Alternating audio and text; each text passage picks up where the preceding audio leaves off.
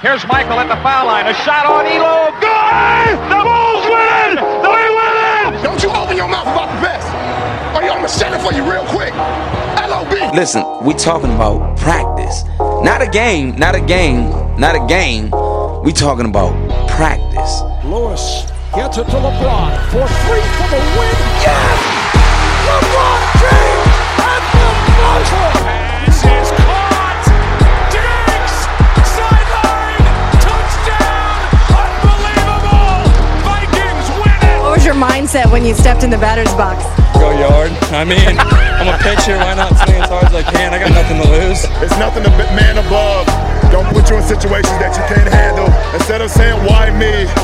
They're saying this is what he want me to do. And Cleveland, this is for you. The way we approach the game is the same way we approach life. You do the right thing. You make the right play. Make the right play. And in life, it's the same thing. What do you feel in your heart is the right thing to do? And you do that. You know, it seems so simple, but sometimes the simplest things are the hardest things to do. And I think it's just that.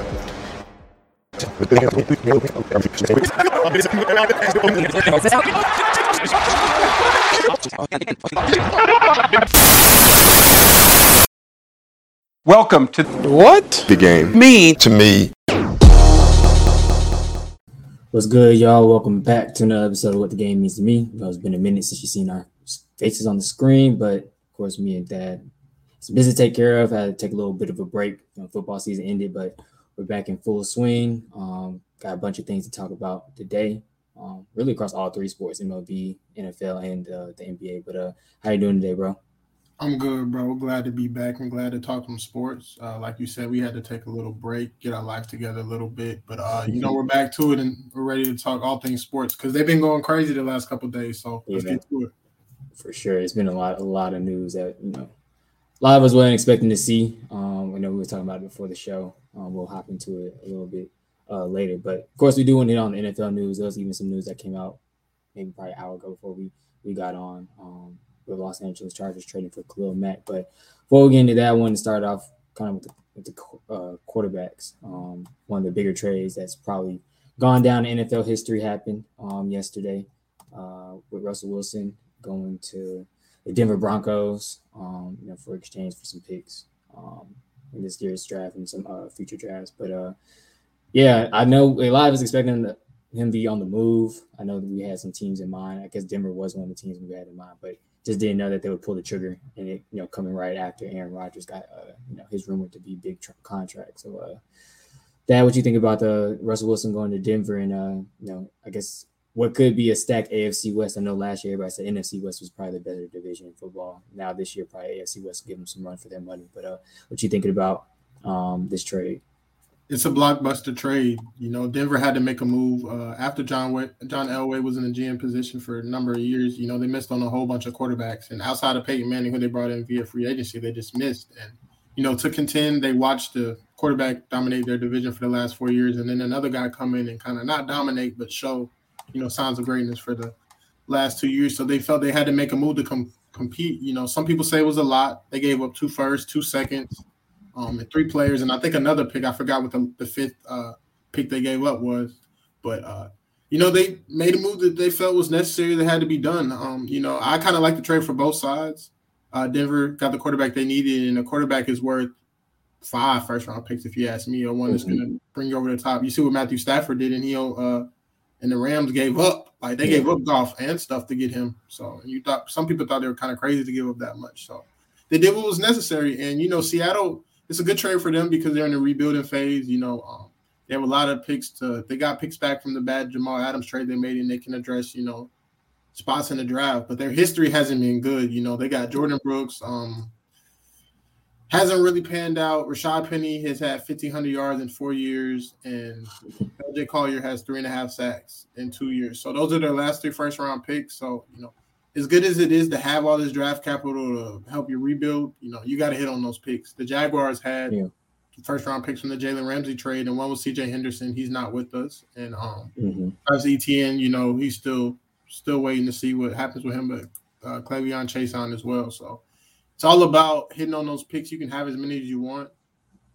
but you got to hit on them. But, blockbuster trade, the AFC West is that much tougher. The AFC was already stacked with young quarterbacks, and now they got a veteran in there that's been there before and has a lot of playoff experience. So I love this trade. It shook up the league, and Denver's a team to watch out for because for the last 2 years, people have been saying they're quarterback away. And he's never had – I know he has DK and Tyler. He had Jimmy Graham before, Doug Baldwin, but – he's never had this collection of talent before. Melvin Gordon, they might not bring him back, but Javonte Williams. That was a young talent for sure. Jerry Jeudy, Tim Patrick, Cortland Sutton, who was a problem before tearing his ACL a couple years ago, and KJ Hamler, who's coming off an injury. So they're stacked everywhere. And Albert O, some people in Denver like him better than Fant because he's a more complete all-around tight end. So, we'll see. But it's scary hours for Denver all around. Yeah. Like you said, they proved last year, draft-wise, they added defensively. The corners, they got their little duo, their tandem. Of course, like I said, or like you said, offensively, they got young talent everywhere and, a pretty decent offensive line to stay in front of us. So it's going to be interesting to see, but we got a special guest here. It's going to get a little hot in the building. Got our guy, Mo from Mo Up in Flames to come help us break down some of this NFL news. How you doing today, man? Yo, what's going on? Jelani, it's been a minute. I ain't gonna lie. I ain't been on the show with you in a minute. Dad, what's good, bro?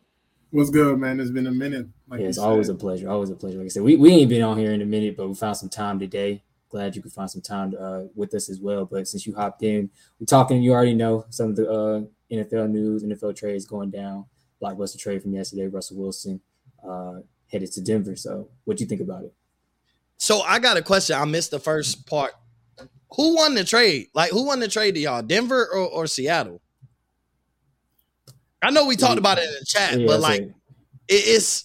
I think Seattle won if they make the right moves in the draft over the next 2 years. Forget a quarterback. You start building.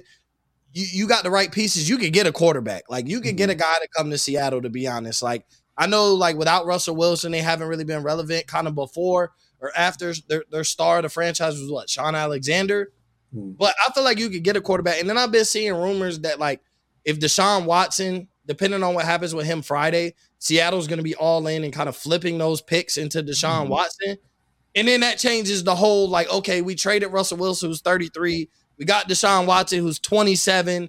We're going to have him for a lot longer. We got some weapons. My only thing with the trade, I think Russell Wilson makes Denver obviously better. They're not Super Bowl contenders in my eyes. I think as of today, especially with the Khalil Mack trade, Denver is still the third best team in the division. I think it could go either way between them and the Chargers, but I would say Denver's the third best team in the division. I do think today Russell Wilson is better than Justin Herbert. 3 years from now, 5 years from now, if that's why you're taking Justin Herbert, okay, but I think today Russell Wilson is better. But I don't like that everybody talk about, he got better weapons. No, he doesn't. Cortland Sutton and Jerry Jeudy, to me, right now are not better than DK Metcalf and Tyler Lockett. And I'm still not, I don't want to say I'm sold on Javonte Williams, but how much better is he than Chris Carson? Do we, when Chris Carson is healthy, is he really that much better? So it's just that availability because Chris Carson always out. Yeah, he is always hurt, but when he's healthy, it's Chris Carson can ball. He can ball with the best of them. So my only thing when I look at the trade is I don't like when everybody's he went to better weapons. No, he didn't. Even if it's the same, Denver's weapons are not better. I don't even care if he's he makes Cortland Sutton better and Jerry Jeudy turns into the guy we become. Tyler Lockett went dumb last year, with Russell Wilson until he got hurt.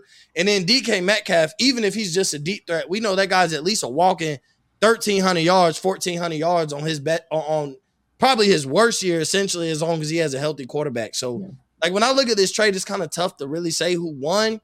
I guess you could even say both sides win. But like Thad had pointed out, I guess you could say Denver won because Seattle doesn't know how to draft early. And that's the big thing. It's all right, they got all these picks, and they'll still find a way to mess it up because they don't know how to draft right.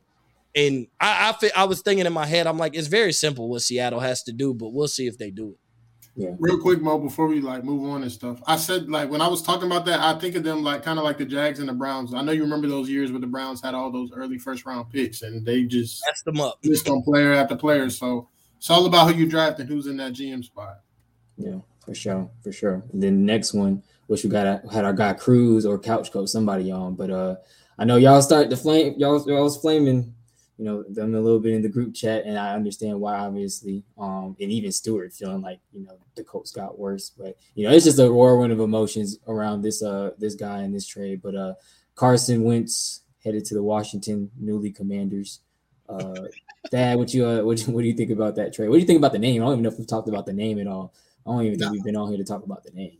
Me and Couch talked about it before they did it, like a week or two before on one of his shows, and it was. I think honestly, I was getting kind of used to the football team. I think they kind of should have stuck with that. But Commanders, it doesn't sound too good. But to talk about the trade, I think that as much as everybody hates Carson Wentz, I think the football team got a little bit better. It's just I don't know which Carson Wentz we're going to get. He has his highs, which are pretty good, but his lows are really, really bad. And they're better. And if the Washington football team defense can show up, this will be a solid trade and they'll be more in contention for the division. But I don't think this makes them a threat in the NFC by any stretch. If they make it to the playoffs with him, they'll be out in the first round. But, I mean, a good trade for them. They upgraded the quarterback position. And he really just has one season, in my opinion, to save his career. If it doesn't pan out, he gets traded again. He's just going to be a backup for the rest of his career. If Frank Wright, somebody who had their best season with him, kind of washes their hands with you, that kind of says a lot. So it's make or break for Carson Wentz. But overall, solid trade for the football team. I know everybody doesn't want him, but when he starts making plays, hopefully, they'll regret it a little bit. But I know Mo feels a little differently about him coming to the division. I'm not as mad. So I know the Washington, I know the Commander Nation is upset. I don't really think it was that bad of a trade, to be honest. But, I knew how everybody else felt, so of course I'm going to troll a little bit. And, welcome Carson Wentz back into the division. But I don't think it was that bad. You did upgrade. For people to act like Carson Wentz is not an upgrade over Taylor Heineke, you got to be high, off the good stuff. If you don't think they did upgrade at quarterback, I think they're going to have to nail the draft. You got to put another weapon, and I think this is the perfect draft. There's no Jamar Chase in this draft, but you do have Terry McLaurin, who has proven to be a wide receiver one. So I think how they draft in the first round, to be honest, if it's me and I'm Washington, I get another receiver. That's exactly what I do. You got two backs back there. You're okay at running back. I get another receiver. I get, I don't know, Chris Olave, Garrett Wilson, Treylon Burks, Drake London. If none of them fall, maybe I'll trade up in the second round you don't even have a second round pick because you gave it up. But I'm starting to look at Sky Moore or Calvin Austin or even George Pickens. So I think they can make the right move and have a pretty decent offense. But like Thad said, it comes down to which Carson Wentz shows up. And I can't guarantee you which Carson Wentz shows up for a season because you can't even guarantee what Carson Wentz shows up each week. At his best, Washington's going to win some games. If he plays absolutely amazing against Dallas, they'll beat Dallas. Or they'll definitely, it'll be a neck and neck game if you get the best version of Carson Wentz. But if you get the worst version of Carson Wentz, they're losing to whoever next year is the worst team in the league, they're going to lose that game.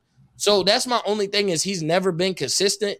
And I agree with everything Thad said. This is his last year to be a starter, or else he becomes he's a pretty damn good backup. If you got Carson Wentz as your backup quarterback, you feel safe if your quarterback goes down. Okay, our season isn't absolutely over.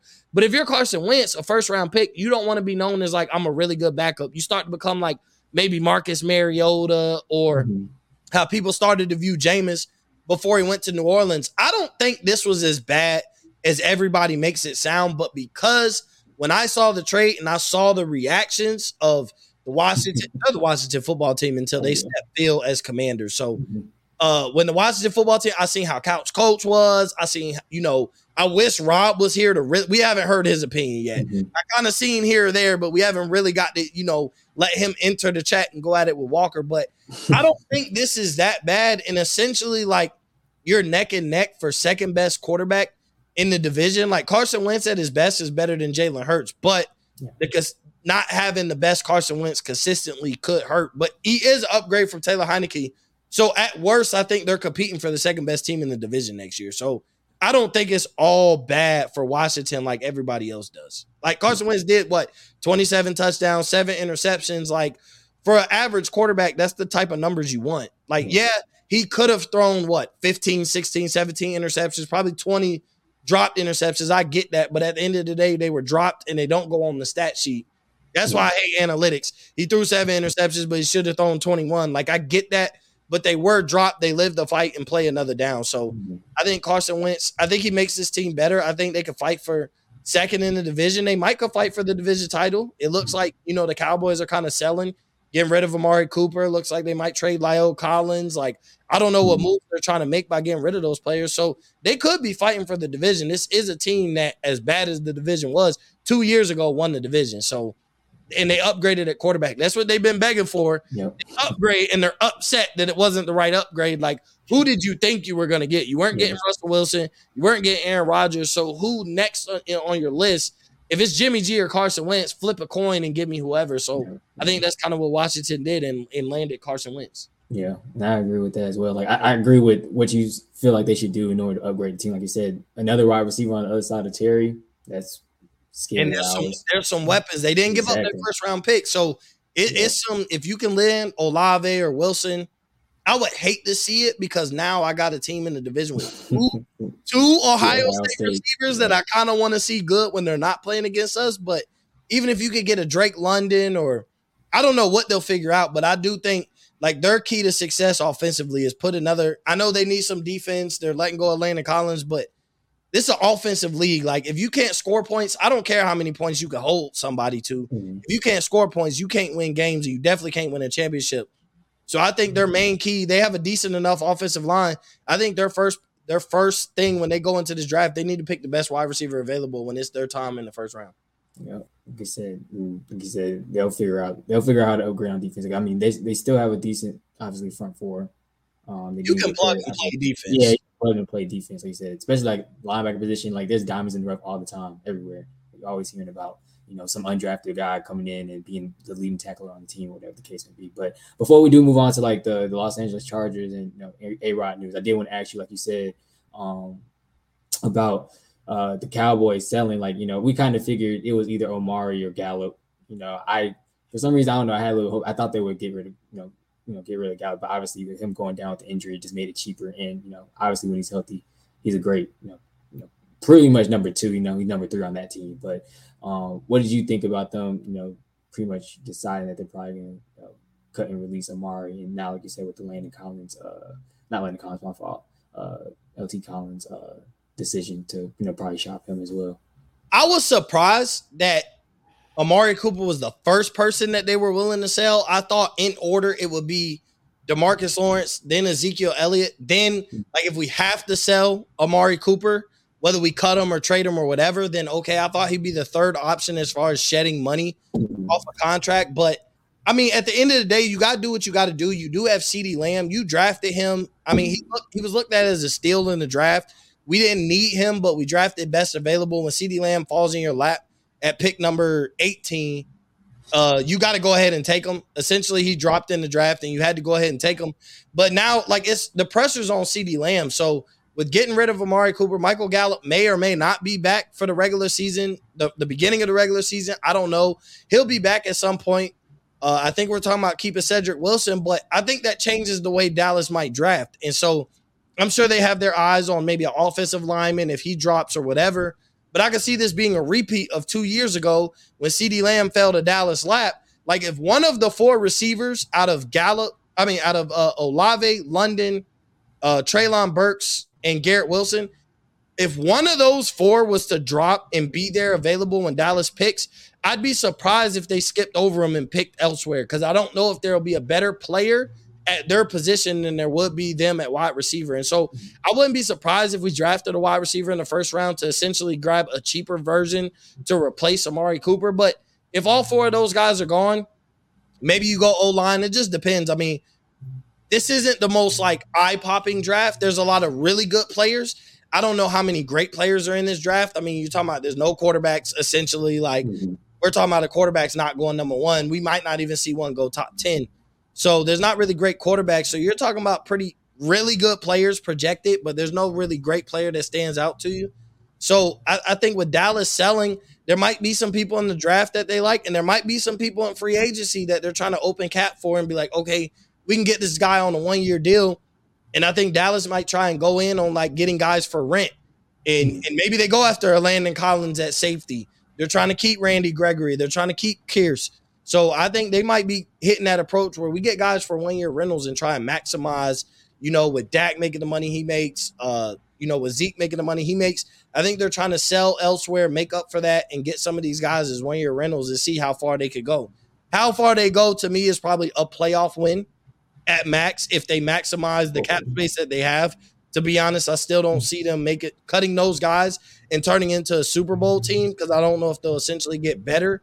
But I think with the NFC getting weaker, they feel like they could sell a little more, get guys on 1 year rental deals, kill the draft because Dallas does murder the draft. When you think about it, like a lot of their players are drafted that have impact on wins and losses. So at the end of the day, I think that they're looking at 1 year rental free agents, kill the draft, and see where we go from there. Sure. Dad, what you think? I don't really know. I know they're trying to shed some cap, but I'm kind of, some of these players, I think they're going to make more impact. Like when you're at like week 5 or week 6 of next season, they're going to really miss some of these players. I wouldn't say I hate on Dak, but I think Amari Cooper has a way bigger impact to his career and stuff than people think. So I think he's going to miss him a lot. And I know CD's shown signs of being a number one, but do we really know if he's a true number one and he's ready to, take on that role? And I think that's part of the reason why they're trying to bring back Gallup, so they can, kind of feed off each other. But I'm interested to see what the Cowboys do. And we all know Jerry Jones, like Mo said, there's a receiver sitting there, and that's a need. Jerry Jones loves box office. Anybody who's going to put butts in the seat. The shiny prospect. Chris Olave to Dallas. I'm speaking it into existence. I can see it right now. Chris Olave to Dallas. I'm speaking it into existence.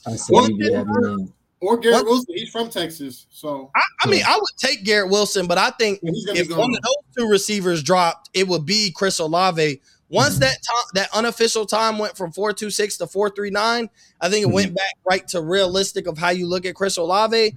And I'm not saying he could drop because I think some teams will reach for a quarterback. I think some teams will reach for another guy who's really good at his position. If there was a wide receiver that drops where Dallas is really put in a predicament to like, do we get this receiver or do we get what we really need, which could be boost at the offensive line. If an O-lineman doesn't drop that they love, there's only about 3 or 4 that I would take in the first round. So if there's not one available that got a first round grade and Chris Olave is sitting there, I wouldn't be mad at Dallas. You got to score touchdowns in today's NFL. I don't care if you can stop nobody. Look at Kansas City. Like, they made an AFC championship not playing defense. At the end of the day, like, you got to score points in this league. And so if like Chris Olave or Burks is sitting there at what I think we got 22, if they're sitting there at 22, Dallas got to take them. Go ahead and worry about the next 5 years of offense. If O-line is what you need help, bank on the fact that those older guys will stay healthy for at least 1 more year. Address your O-line later in the draft and next year and start trying to win, especially while you have a $40 million quarterback. Get as much cheap impact players and playmakers that you can, because after this year, like, we're going to cut Zeke anyway. So you got to maximize the cheap deals of players at wide receiver, at running back, and everywhere else, at corner, at safety, all the skill positions. You got to maximize because it's going to come to a point. Diggs got to get paid, then CeeDee Lamb got to get paid, then Micah Parsons got to get paid. So you want to have as much cheap playmaking talent as you can going over the next 5 years. If Jerry Jones wants to win the Super Bowl as bad as he does before it's his time to retire, or, the inevitable, like, before his time on this earth comes. So if that's what he really wants to do, I think you got to buy high on offense. Like, defense doesn't really win championships at this point. You even saw it. I know the Rams had a decent defense. Bengals had some playmakers on defense, but like, at the end of the day, it's all about who can score the most points. Like, you can play defense all you want, but eventually the defense is going to break down and the offense and the playmaker is going to be a factor. It's all about how many points you can score. So, and you saw all the playmakers with the Rams, and they're bringing pretty much all of them back. Wood's going to come off an injury. So I think you got to go grab playmakers. Offense wins games at this point. Yeah. I feel that. But shifting over to, like I said, the trade, it's going to be the other side of the ball, defense. Got our guy down here to the left. Khalil Mack getting traded to the Los Angeles Chargers. Him and Joey Bosa. Might be some nightmares for some quarterbacks in the AFC West. Like I said, before you got on, I was like, NFC West was the one that, was touted as probably the best division last year. AFC West could possibly give them a run for their money this year. So what do you think about that? What do you think about this trade? How much better does it make the Chargers? And where do you think it kind of puts them in the AFC West? Still playing second fiddle, or they possibly jump frog or leapfrog the AFC West divisional winners, Kansas City Chiefs. I think it's just Brandon Staley just trying to, bolster that roster. He sees what the move that Denver just made and all the quarterbacks in this division. And the quickest way to, make quarterbacks human is to get them on the ground, pressure them. And when you have two premier pass rushers, Khalil Mack hasn't been the same guy he was the first year in Chicago. But when you're on a bad roster, you're getting double teamed all the time. His production's going to go down. So that's fine. But I think this move makes the Chargers just that much better on defense. They were solid last year. They have some players, but to have a consistent pass rush in that AFC West is going to do numbers. And I think they were already last year a couple plays away, a couple boneheaded decisions, questionable calls by coaches away from being a lock in the playoffs. Like they lost they won a bunch of close games last year. They still lost a couple of them. So I think that, Khalil Mack, we'll look later down the season, midway through the season, when we start to get towards November and stuff, and he'll make a couple, game-changing plays that will secure a playoff spot, or even when they potentially make the playoffs next year, he'll make an impact. So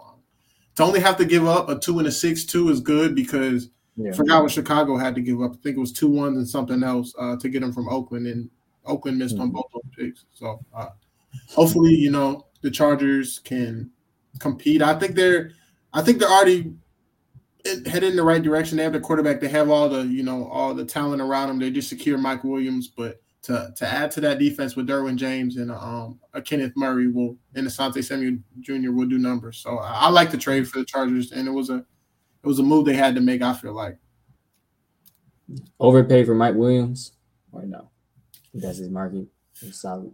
Kind of, but I think as a quarterback, like me playing quarterback in my past, there's not too many people like him to where you can. He'll make you right when you throw a bad ball or you make a wrong read. You're throwing in a double coverage when you're really not supposed to. He'll make you right. He's that type of guy that's going to bail you out. And he makes a lot of those contested catches that a lot of guys in the league can't make. And he'll go across the middle. He'll catch that dig across the middle to some guys who will tense up at. So I'm not saying he's one of one, but there's not too many big body receivers like him in the league. I put Mike Evans up there, in that category too. So I feel like they didn't really overpay. And that's Justin Herbert's guy. They have a nice little connection. So why mess that up? And they're both young. Mo, what you think? Well, with the Khalil Mack situation, like the two most important positions are the quarterback and the guy that could get to the quarterback. And so therefore you got two guys that's going to be able to wreak havoc on Russell Wilson, Derek Carr, and Patrick Mahomes. That's the recipe. And then going to the Mike Williams, everything Thad said, like Mike Williams is the type of guy who's a quarterback's best friend. Like he can go get the jump balls. There's not a lot of big body receivers that could do what he do. And I know, like, okay, if you want to compare him to Mike Evans, like, is he as good as Mike Evans? No. But what he showed us this past year, and then when you look at his contract, after year one, so after next season, his contract becomes tradable. Yeah. He's making $28 million in year one. That cuts down the rest of his contract to what I think like $14 million. There will be a lot of teams, if Mike Williams doesn't produce like he did last year or even more, that would trade for Mike Williams. It would be a bargain trading for him for splitting his contract for over the next 2 years at $14 million a piece. I think it's like $14 to $15 million a piece over the next 2 years for his 3-year contract. So I think the Chargers were smart at front loading his contract in the next season so that if he doesn't produce, he has a tradable contract and they can make things happen. And plenty of teams will buy Mike Williams at $14 million a year.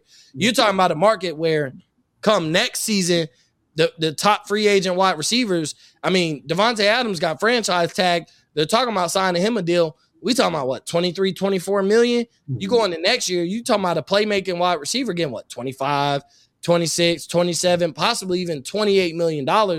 He's getting that this year, and then he'll be bought at a bargain at $14 million. So I'm not mad at the moves that the Chargers made. Like I really feel like these moves with trading for Khalil Mack and bringing back Mike Williams was them evaluating that we expect Justin Herbert to take the next step. We already see him as a future superstar. If you don't already look at him as a superstar, as a quarterback in this league, the division is essentially up for grabs. I know the Chiefs are good, but it's going to be a 3-way competition between them, the Broncos, and the Chiefs. And don't let the Raiders kill the offseason between free agency and draft, because now it's going to be like anybody. This is for anybody, because Derek Carr is a very underrated quarterback. So I think they were trying to find ways to make impact. The only problem with the Chargers is health. Yeah. Like Khalil Mack wasn't healthy last year with the Bears. Then you look at all their parts on the defense, Derwin James and Asante Samuel Jr. They have all the right pieces to essentially try and win the Super Bowl. If Justin Herbert takes that next step, they have Austin Eckler, Keenan Allen, and Mike Williams on offense. They got Joey Bosa, Khalil Mack, Asante Samuel Jr. And don't they got Casey Hayward as well? Nah, he got rid of him, but he went to I think he went to Oakland last year. He went to Oakland. Who's their other corner? Who's the Chargers' other corner? You got Asante Samuel. Chris Harris. Is it Chris Harris? Chris Harris, and he's a free agent, so he could be gone. But you could possibly replace him in the draft. You didn't give up a first-round pick, so I think the Chargers are in like win now mode. And I know everybody here is win now mode and here's Super Bowl, but they're competing. They're competing to win the division.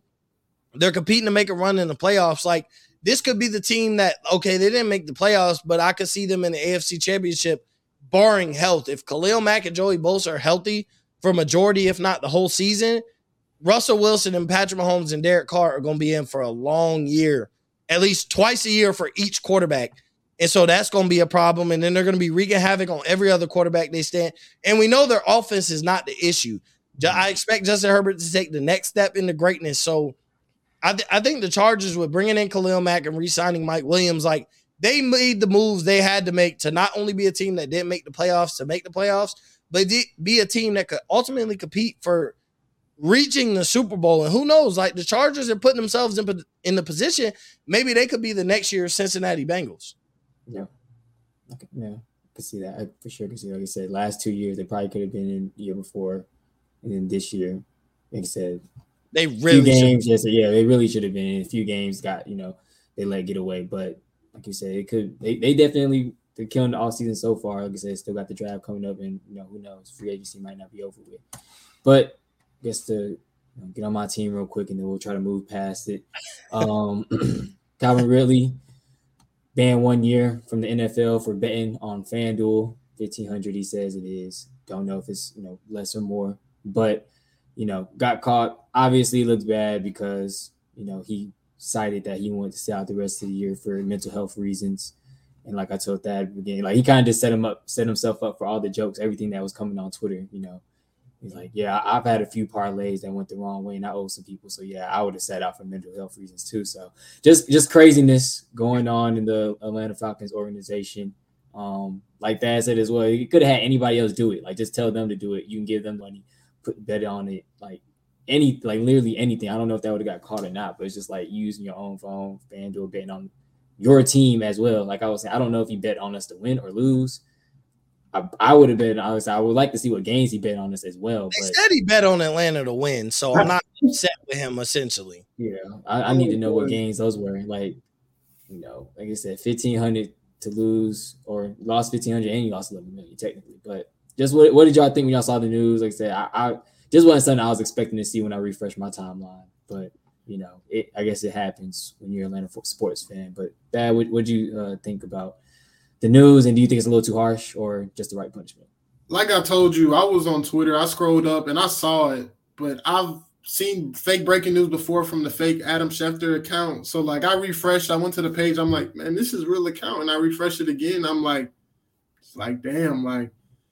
I kind of thought the mental health stuff wasn't 100% true, but I don't know. This is a tough situation. I was shocked. I'm not surprised because I do feel like there's some more NFL players that bet. They just do it in a smarter manner. And the second question, I do think it was a little harsh. You have the owner that allegedly was going to give his coach $100,000 per game to lose. And then it's just kind of, why do we allow the people that have valuable information and know what the stocks are going to look like to, invest in stocks and stuff like that? But that's not the same as the punishment. But I just think that, I don't know, it's just not that crazy. I know it's in all the handbooks and all the rule books, like on the first day when I forgot of what they do at the beginning of each season. But I just feel like it's a little harsh for a whole year. It wasn't even like he was betting on the Falcons to lose because he wasn't playing so he could win money. Like, if you're doing something like that, I'm like, damn. Or he was, I don't know.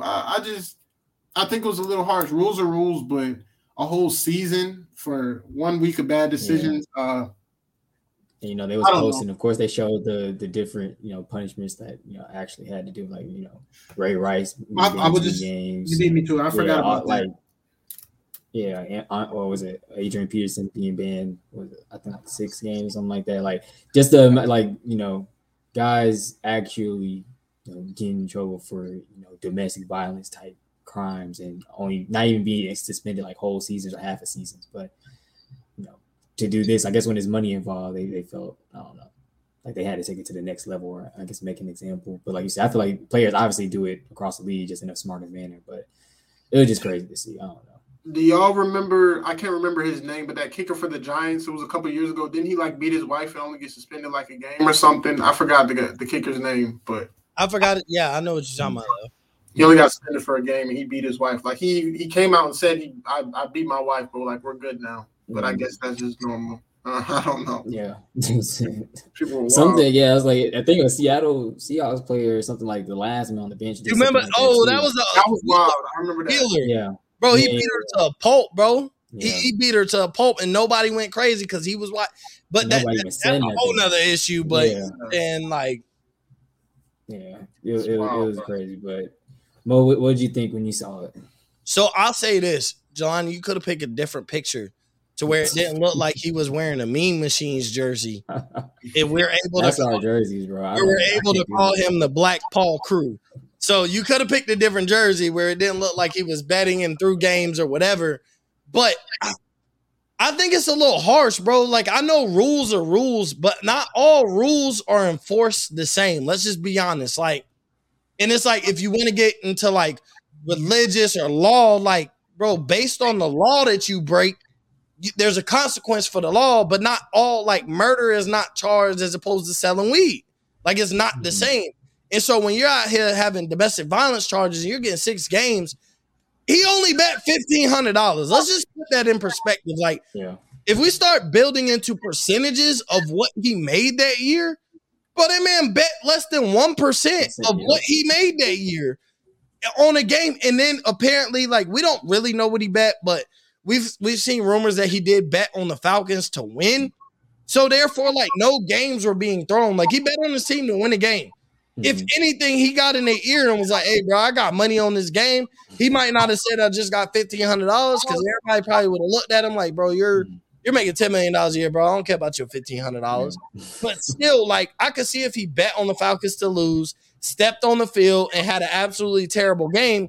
Now that's different. Like, he's throwing the game. Now we're talking about, like, hey, this man should be in jail. But we're in a world where everybody's betting. And I get it, like, he could have paid somebody. He could have told somebody, put this parlay in for me and I'll cash app you to $1,500. I absolutely get it. But to me, it wasn't like a criminal offense. It was a bonehead not thinking. Like, he didn't have common sense when he made that move. I don't think he should be suspended for a year. And I get, like, okay, if anybody else does this, if you think a year was harsh, you may never play football again. So I get making an example out of him, but a year? Like, I would have gave him 8 games. If I'm going to make an example out of him, 8 games. Because like you said, like, Ray Rice on video beat and drug his wife or fiance or girlfriend, whatever she was, beat and drug her out of the elevator 6 games. Ezekiel Elliott allegedly put his hands on somebody 6 games. And they took forever. Like, they suspended him mid-season because they drug out the legal process, basically for Ezekiel Elliott to play some games and have an impact on the season. So to outright suspend him for a year, I think is wrong. Maybe if I'm going to try and make an example and I'm not looking at domestic violence as serious as sports gambling, then I give him 8 games, 10 games at the max. But for a whole season, like, essentially, you just gave a guy who is probably going to get traded to another franchise. You just hindered one of your 32 teams because now they got a guy sitting on their roster that, okay, he's not getting paid. He lost a lot more than $1,500, but the Atlanta Falcons can't even move him. And he counts against the salary cap, even though he's not getting paid. His money that he loses counts against the salary cap. that you just hindered one of your franchises by basically not making him trade eligible because nobody's going to give any type of value for a guy who's not playing for a whole year and then he plays next year and then he's going to be eligible to be a free agent the year after that. Mm-hmm. Yeah, he could get franchise tag if he plays amazing, but I would have gave him 4 games. Like if I'm going to suspend him because I have to, because that's morally the thing to do, I'd have suspended him 4 games, but I would even understand if you gave him 8, 10 at the max. Like make sure he's eligible to come back so that a team will be able to trade for him, because it was kind of like a mutual agreement that like he won't play for the Falcons and they'll trade him, and they were going to look to trade him. He was going to be one of the biggest trade assets on the market that's not a quarterback. And now you just hindered a franchise from really making a move with a guy who, like, once his name was available for trade, the probably 25 franchises would have came calling about Calvin Ridley, and Falcons would have took the best offer. So I don't think it's fair to the Falcons just as much as I don't think it's fair to Calvin Ridley. Yeah, and it came out that out of good faith, you know, they kind of knew about the investigation. They, you know, they had gotten calls, they had been getting calls, but they pretty much just, you know, denied every one of them because he admitted he was wrong on top of that. That's what makes it worse. The tweet was crazy. I was like, come on, bro, stop it. Stop. Like I seen it one after another one when you're talking about, you know, I think that it was, you know, the day before that, but he's like, I learned from my L's. And then obviously talking about, I bet I don't got no game LeBron, I only bet at 1,500, and talking about he just after that. Yeah, I was like, I seen another one after that. I was like, all right, after that, I was like, he ain't gonna say nothing else after, like, you know, I don't have a gambling problem. Just to like set the record straight. I ain't got a gambling problem. I bet 1,500. He tweet like 2-3 times after that. I'm like, bro, somebody take this man's phone, because like you're not making it look any better. You just make it. Social media kill these dudes. That's the problem. Big problem. Like you said, they need. Well, they may have publicists, but they need better ones if they do have them. Like somebody need to definitely be beside them taking that phone. But real quick, I know you guys did a show on it, Mo. I wanted to ask that as well, but just wanted to kind of get y'all's opinions on some of the standouts, some of the draft standouts that you saw. And then we're getting some MLB and NBA games that's happening tonight. I already got the notification that Ben Simmons got booed to hell, but he should have. Yeah, good. He got booed to hell. Can't wait to see, or can't wait to hear what it's like when the game pops off in a few minutes. But just some standouts that y'all saw. Obviously, big man on the screen, ran a 4.8. You know, you don't see that at 340 ever. But a lot of other guys, and you know, I think overall they said that this was probably one of the fastest draft classes or NFL combine that we've ever seen. So it was gonna be part of the nothing or something little segment that we do, but I guess I could still ask it anyway. Do y'all think that is, you know, is it nothing or is it something, like just to hear and see that, like, is because like every day we see and hear that, you know, athletes are just different. We hear it all the time in the NBA, like athletes are better, people are quicker, they're more, you know, they're more lateral, they just have a different game to them, obviously a different speed to them than people in the past. But do you think that matters so much, you know, that we're seeing in the NFL combine, just, you know, flat out speed that all these prospects have, whether they're big or small? Mo, I'll start with you. I think it's a little bit of something real quick. Jelani, I know you remember. I think it's just more so what Coach Hanna used to tell me to do. There were some coaches back in the day in high school and stuff that were trying to always get dudes to run track. And I think a lot of these guys nowadays are just running track early at an earlier age in high school and stuff. And that stuff is just paying off, and they're much faster. Because a lot of athletes not back in the day, but like 8 years ago, from like 5 to 10 years ago, they were just playing one sport, just football or maybe just basketball. Some guys are doing other stuff, but running track and playing other sports and stuff like that helps out for speed and, you know, change of direction, all that stuff. So I think it's something, and some of these guys are just different, I think. But yeah, Mo, what you got? What year did you graduate? 15. Well, 16 really, but 16. So I graduated in 13, which therefore means we play high school football at the same time. Did you play against somebody like Jordan Davis? Not as big as him, but maybe Lorenzo or Dante Sawyer, a dude named Dante Sawyer. Yeah, I mean, Dad faced Lorenzo. Okay, running a 4.8. Nah. Yeah. So I tell you some of the best players I played against. I played against Marquez Valdez-Scantling. When, you know, in high school you play offense and defense. So he played wide receiver and corner. I played against Dante Fowler Jr. and I played against both the Griffin twins. Like those would be Florida. Yeah, those will be the first, like the biggest names that pop up. And then Ryan Davis, who played wide receiver at Auburn. He was a quarterback in high school. But Ain't none of them would have put the fear in my heart that this dude would have put had I played against him in high school. Like, bro, you were what, 350 plus? Running a 4.7. Like, I'm running away from, when you really think about it, like, okay, if you were a corner or safety that fast, like, I understand. If you were faster than that, okay, like a corner or safety in today's NFL, even running 4.4s and 4.5s, like, that's faster than normal, but okay, like, I understand. You're a smaller guy, you weigh less. A dude weighing 350 plus running a 4.78? Yeah.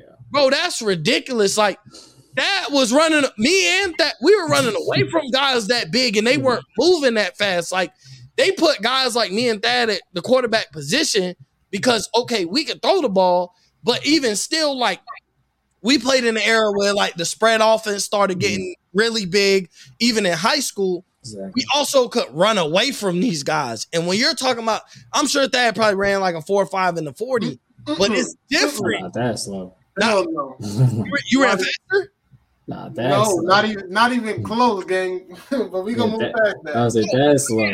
But you got to think about it though, like that. Even if you ran a 4.7 or 4.8, like at the time that we played 2013, 2014, that's fast for a quarterback. You're getting away from defensive linemen and most linebackers, at least at the high school level. Like, you're getting away from most of the guys that you got to worry about that's going to bring you down in those first 3 to 4 seconds. This dude getting back there, you know, when you take the snap and you try and, you know, scan the field and try and make your play, and then you realize like everything broke down and I got to run, you're not running a 4.4 out the gate from the backfield catching a snap, whether you're catching it under center or in shotgun. So if this dude then got around got up off the line, got around the corner, he done bent the corner, and now I'm running the opposite way, and this dude done already reached max speed, well, that's a big boy to fall on you, bro. Like, I think the speed of this draft is everything. Like, if it's something or nothing, I think it's everything, because it goes to the point whether you want to do football, basketball, baseball, I don't really care. These athletes today are bigger, stronger, and faster, and even more skilled, and I get it. Everybody's argument is like, if you took the guy back then and put him in this era, at the end of the day, you can't take those guys from that then and put them in this era, because all those dudes are old enough to be our granddads. Bro, the league today is just bigger, stronger, faster. And so a guy like Jordan Davis running a 4.78 should be the realization why you see they implemented all the rules about tackling and hitting guys across the middle, because they're only getting bigger, stronger, and faster by the year. It just makes me intrigued. Like, what are these combine numbers going to be by 2030? Like, is a guy his size going to be running a 4.3? Like, that's what I'm intrigued by 2030 with the way these athletes are getting bigger, stronger, and faster. Real quick, like, there's just one little quick note about him, which makes it even scarier for Jordan Davis. His 10-yard split was faster than Jarvis Landry and a couple other receivers. So it's like he's getting to the point quick. He's accelerating quicker than some receivers. So that's not a premier. Like, Jarvis Landry was a premier receiver. He ran what, a 4.77 in the 40 when he ran the 40. Yeah. This dude 0.01 seconds. That means this dude a toe slower than Jarvis Landry, and this is a guy that's going to come kill your quarterback, not a guy that's going to make passes and make plays deep. This is a guy that's coming to kill your quarterback, and he's like a toenail slower than Jarvis Landry. Like, that's the difference between 0.01 is like you might be half my big toe faster than me.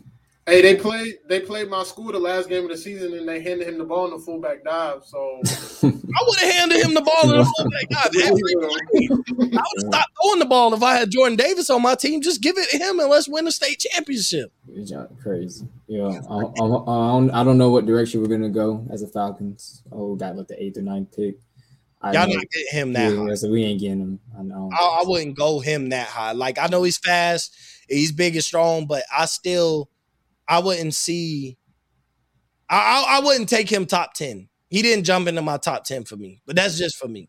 Yeah. I was like, we'll definitely see where he lands. Like I said, those numbers were definitely crazy, though. But real quick, we'll hop on. We won't talk much baseball, but when we do, I guess we got to, because it's finally back.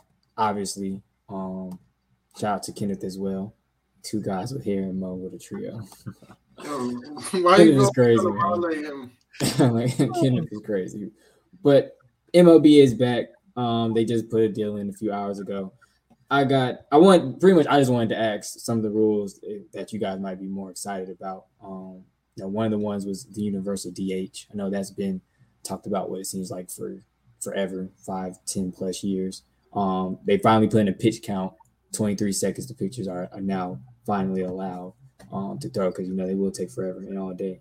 And they're also doing 9-inning doubleheaders. So when they have to do doubleheaders, they used to only go to 7 innings, which I felt kind of was always cheap. But now they're doing 9-inning doubleheaders, and then they expanded 12 teams in the postseason this year. So, guess like I said, more baseball.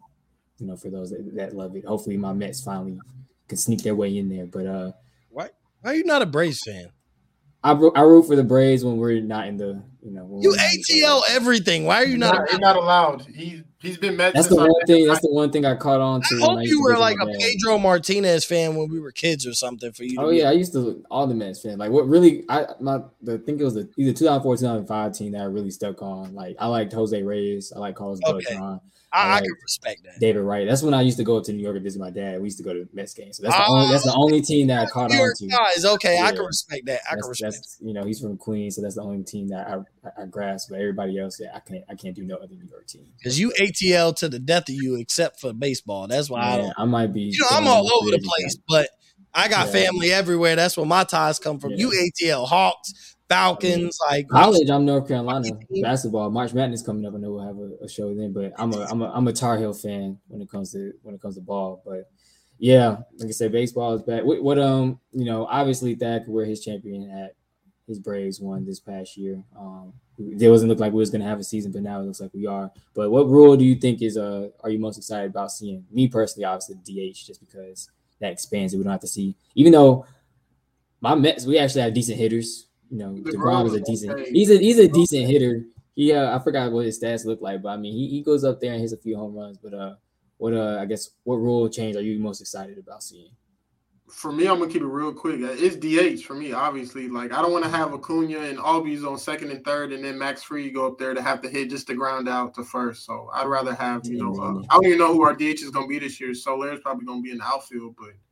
Yeah, I don't like seeing pitchers hit unless they can hit like Ohtani, that's not a lot of people like that. But yeah, DH for me. And the 23 seconds thing is not that big. I do like when some people at the plate will tell the pitchers like hurry up and stuff and they get into it. But other than that, it's not that big of a deal. Mo, what you think?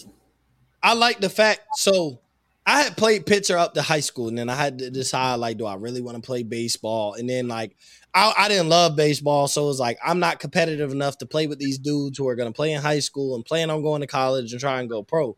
I like the fact that you speed up the game by a 23-second pitch count. Like, that slows the game down. And, like, when you think about football, when you think about basketball, like, those are football's kind of slow sometimes, but it's a pretty fast-paced game. Like, score a lot of points, make it exciting. And so for us not to have to sit there and watch the pitchers kind of BS and let the GMs go out there and talk to the pitchers all day and try and figure out why you suck today. Like, I'm all for that. Like, I'm all for the fact, hey, you got 23 seconds. I don't care. If you got to talk to him, you better make it 15. And he got 8 to wind up and make something shake. So, for me, I'm all about, like, I love the fact, obviously everybody loves the designated hitter. It's going to benefit your teams whether you're in the NL or AL now.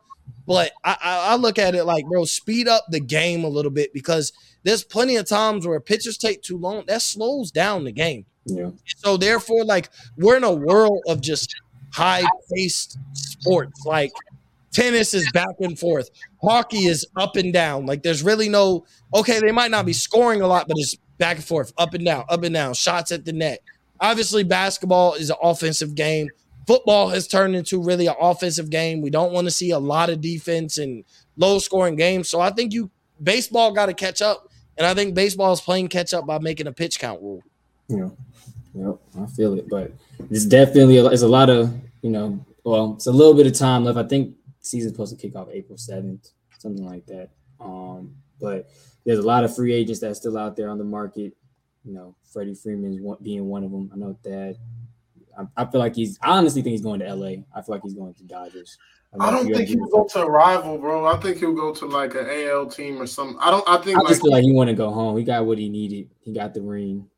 If you want to be an op, bro, go ahead. But you can't go to the team we've been fighting to beat, and we just finally beat. Like we lost, we were up 3-1 versus Dodgers, and we lost. You can't go to them and help them get a ring. They already have too much on the team. Yeah. So, but they got a decent amount of free agents too. He can go to Mo's Rays or something, but not to the Dodgers. If he stays in the NL, don't go to the Dodgers. That would be kind of crazy to me. Yeah, but it's some names on here: Carlos Correa, Trevor Story, Freddie Freeman, Chris Bryant. Michael Conforto is out of there as well. Kyle Schwarber, Anthony Rizzo. Oh, Clayton Kershaw. I didn't realize he was a free agent too. He's older though, so he's not. They're not looking at him the same. But yeah.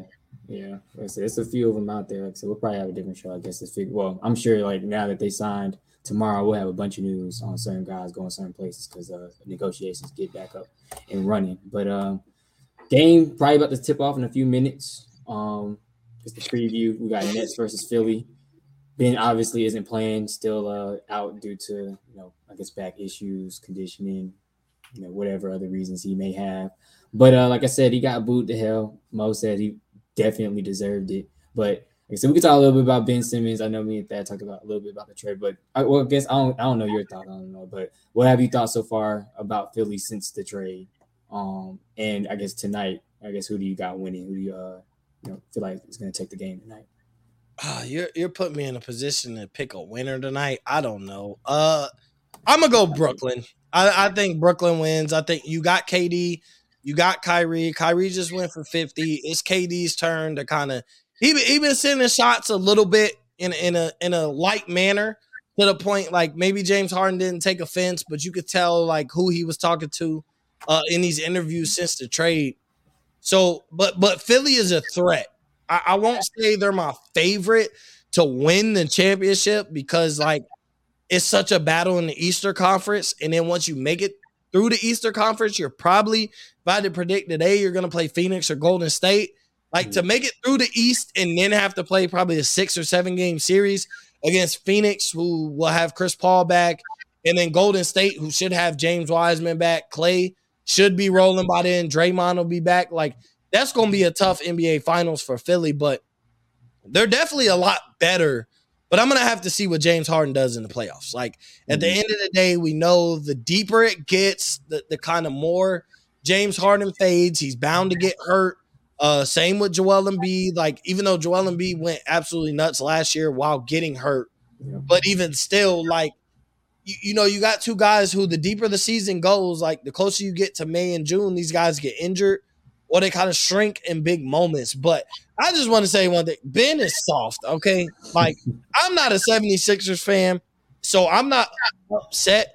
But Ben is soft. Like, bro, you're going to get traded. And then I'm glad the Nets, I don't know if they're forcing him to sit on the bench or whatever. I'm sure it was a mutual agreement between, like, Steve Nash, Sean Marks, and Ben Simmons that he shows up to this game. And I'm glad he's showing his face. And I hope more than anything – that they grant Doc Rivers' wish and Ben Simmons gets a tribute video.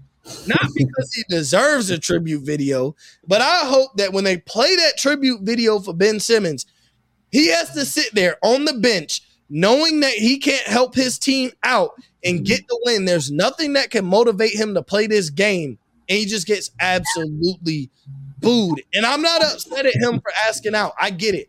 I understand a little bit. I think he could have went about it a different way, but it's almost like that's a topic for another day. But for him to get there and not be ready to play basketball when you finally got your wish granted, what are you doing? Be careful what you wish for. Like, you won it out all year long. You were willing to lose $19 million to go play for another team. You get to this other team and you're not ready to play ball? Yeah. Like, bring me the Kobe gift. Soft. Yeah. He's soft. I'm sorry. And that's the difference. And everybody's like, I'm light skinned, so everybody be like, oh, that's that light skin. Time out. He's from Australia. He is not a light skinned American born man. He is from Australia, and they have different type of morals and go about things different.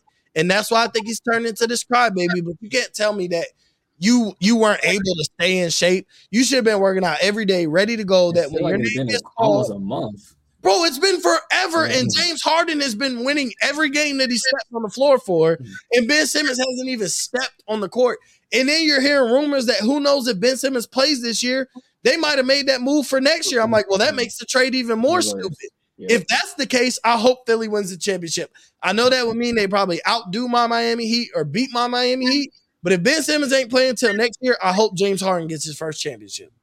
Yeah, and Nets miss the playoffs. That'd be even better. I would love for them to lose the play-in if that's the case. If Ben Simmons ain't gonna play this year, I would love for the Nets to lose the play-in and Philly go win the championship. So James Harden could just, smile, show that beard and them crooked teeth, and let them know I made the right choice. Dad, what you think about the trade or what the Ben Simmons thing? Bo.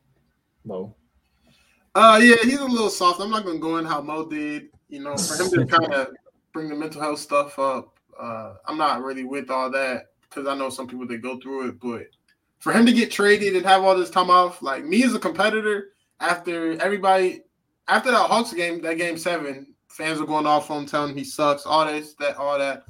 I would be looking forward to this March 10th game. Like the whole time I've been sitting out, telling them I don't want to play or whatever, holding out, whatever it is, I would have been working on my game for the moment I get traded and I have to go back to Philly. This would be a game I'd just circle on my calendar and be ready to play. And for him, not to want to play, because I think it's up to him at the end of the day. Whatever's going on with his back or whatever, it could have been fixed while he was sitting at the crib. But it is what it is. I kind of look at him a little different. I still think he's a good player, and I wish he would have treated this differently. I'd love to see him out here today. Even though, you don't even have to go off. Just, be you, play your game, and be on the court.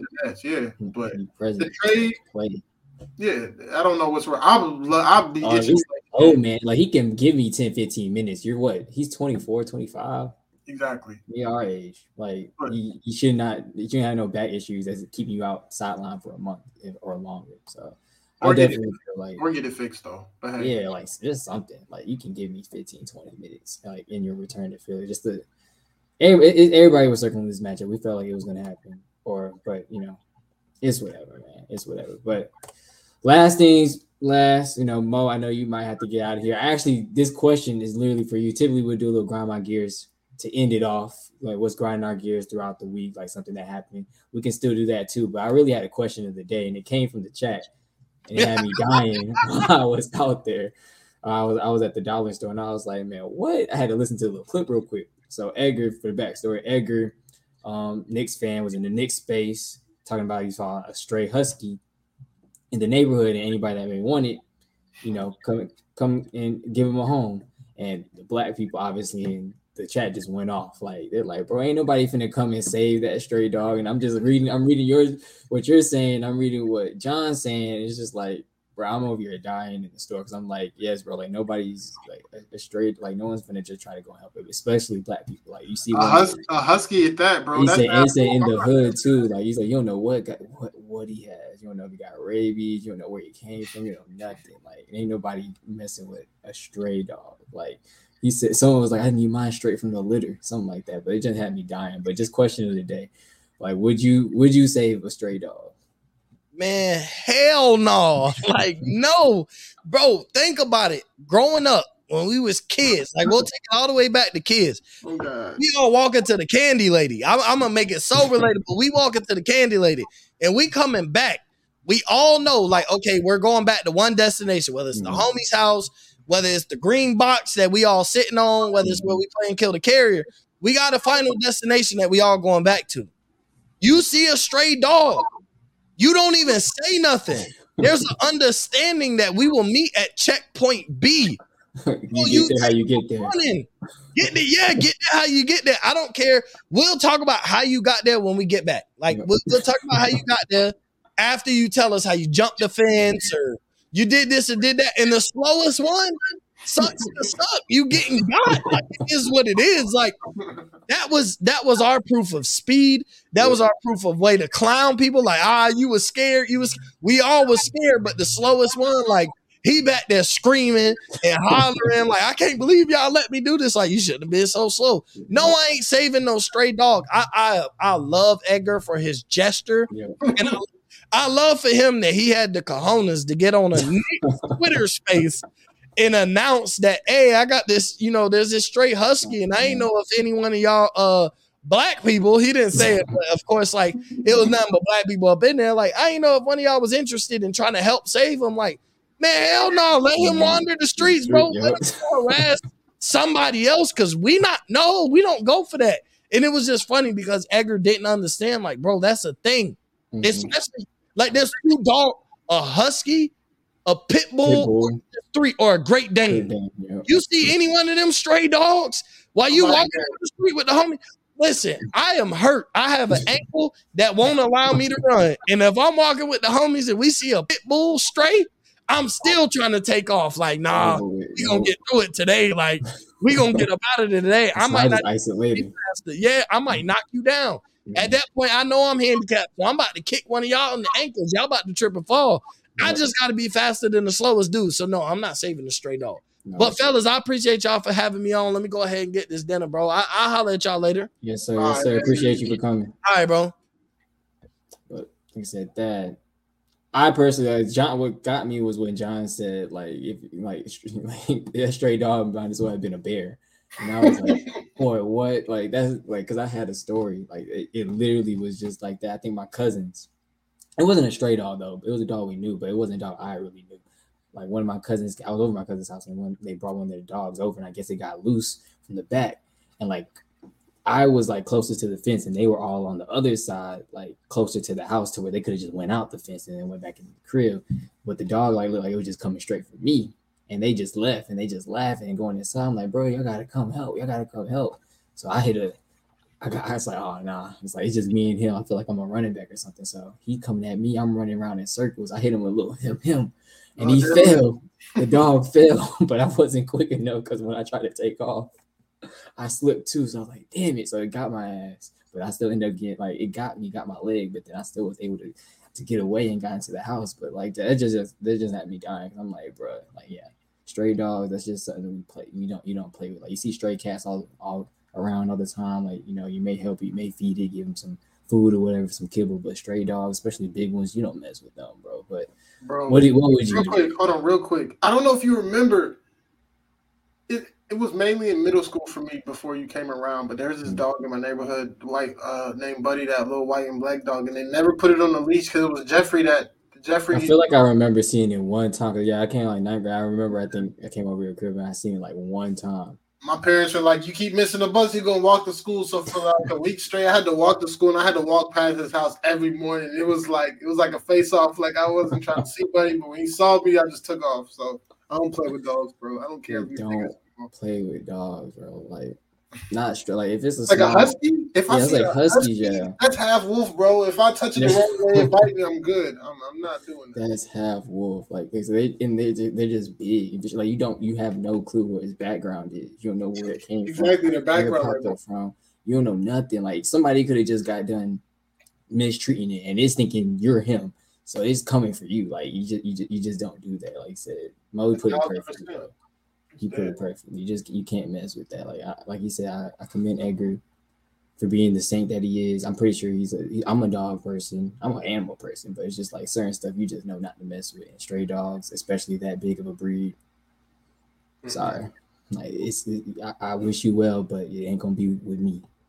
But I think that wraps it up for the day, man. Great to be back on. Great show. Glad we had our guy Mo on. Appreciate you, Kendra, for interacting. And commenting in the chat.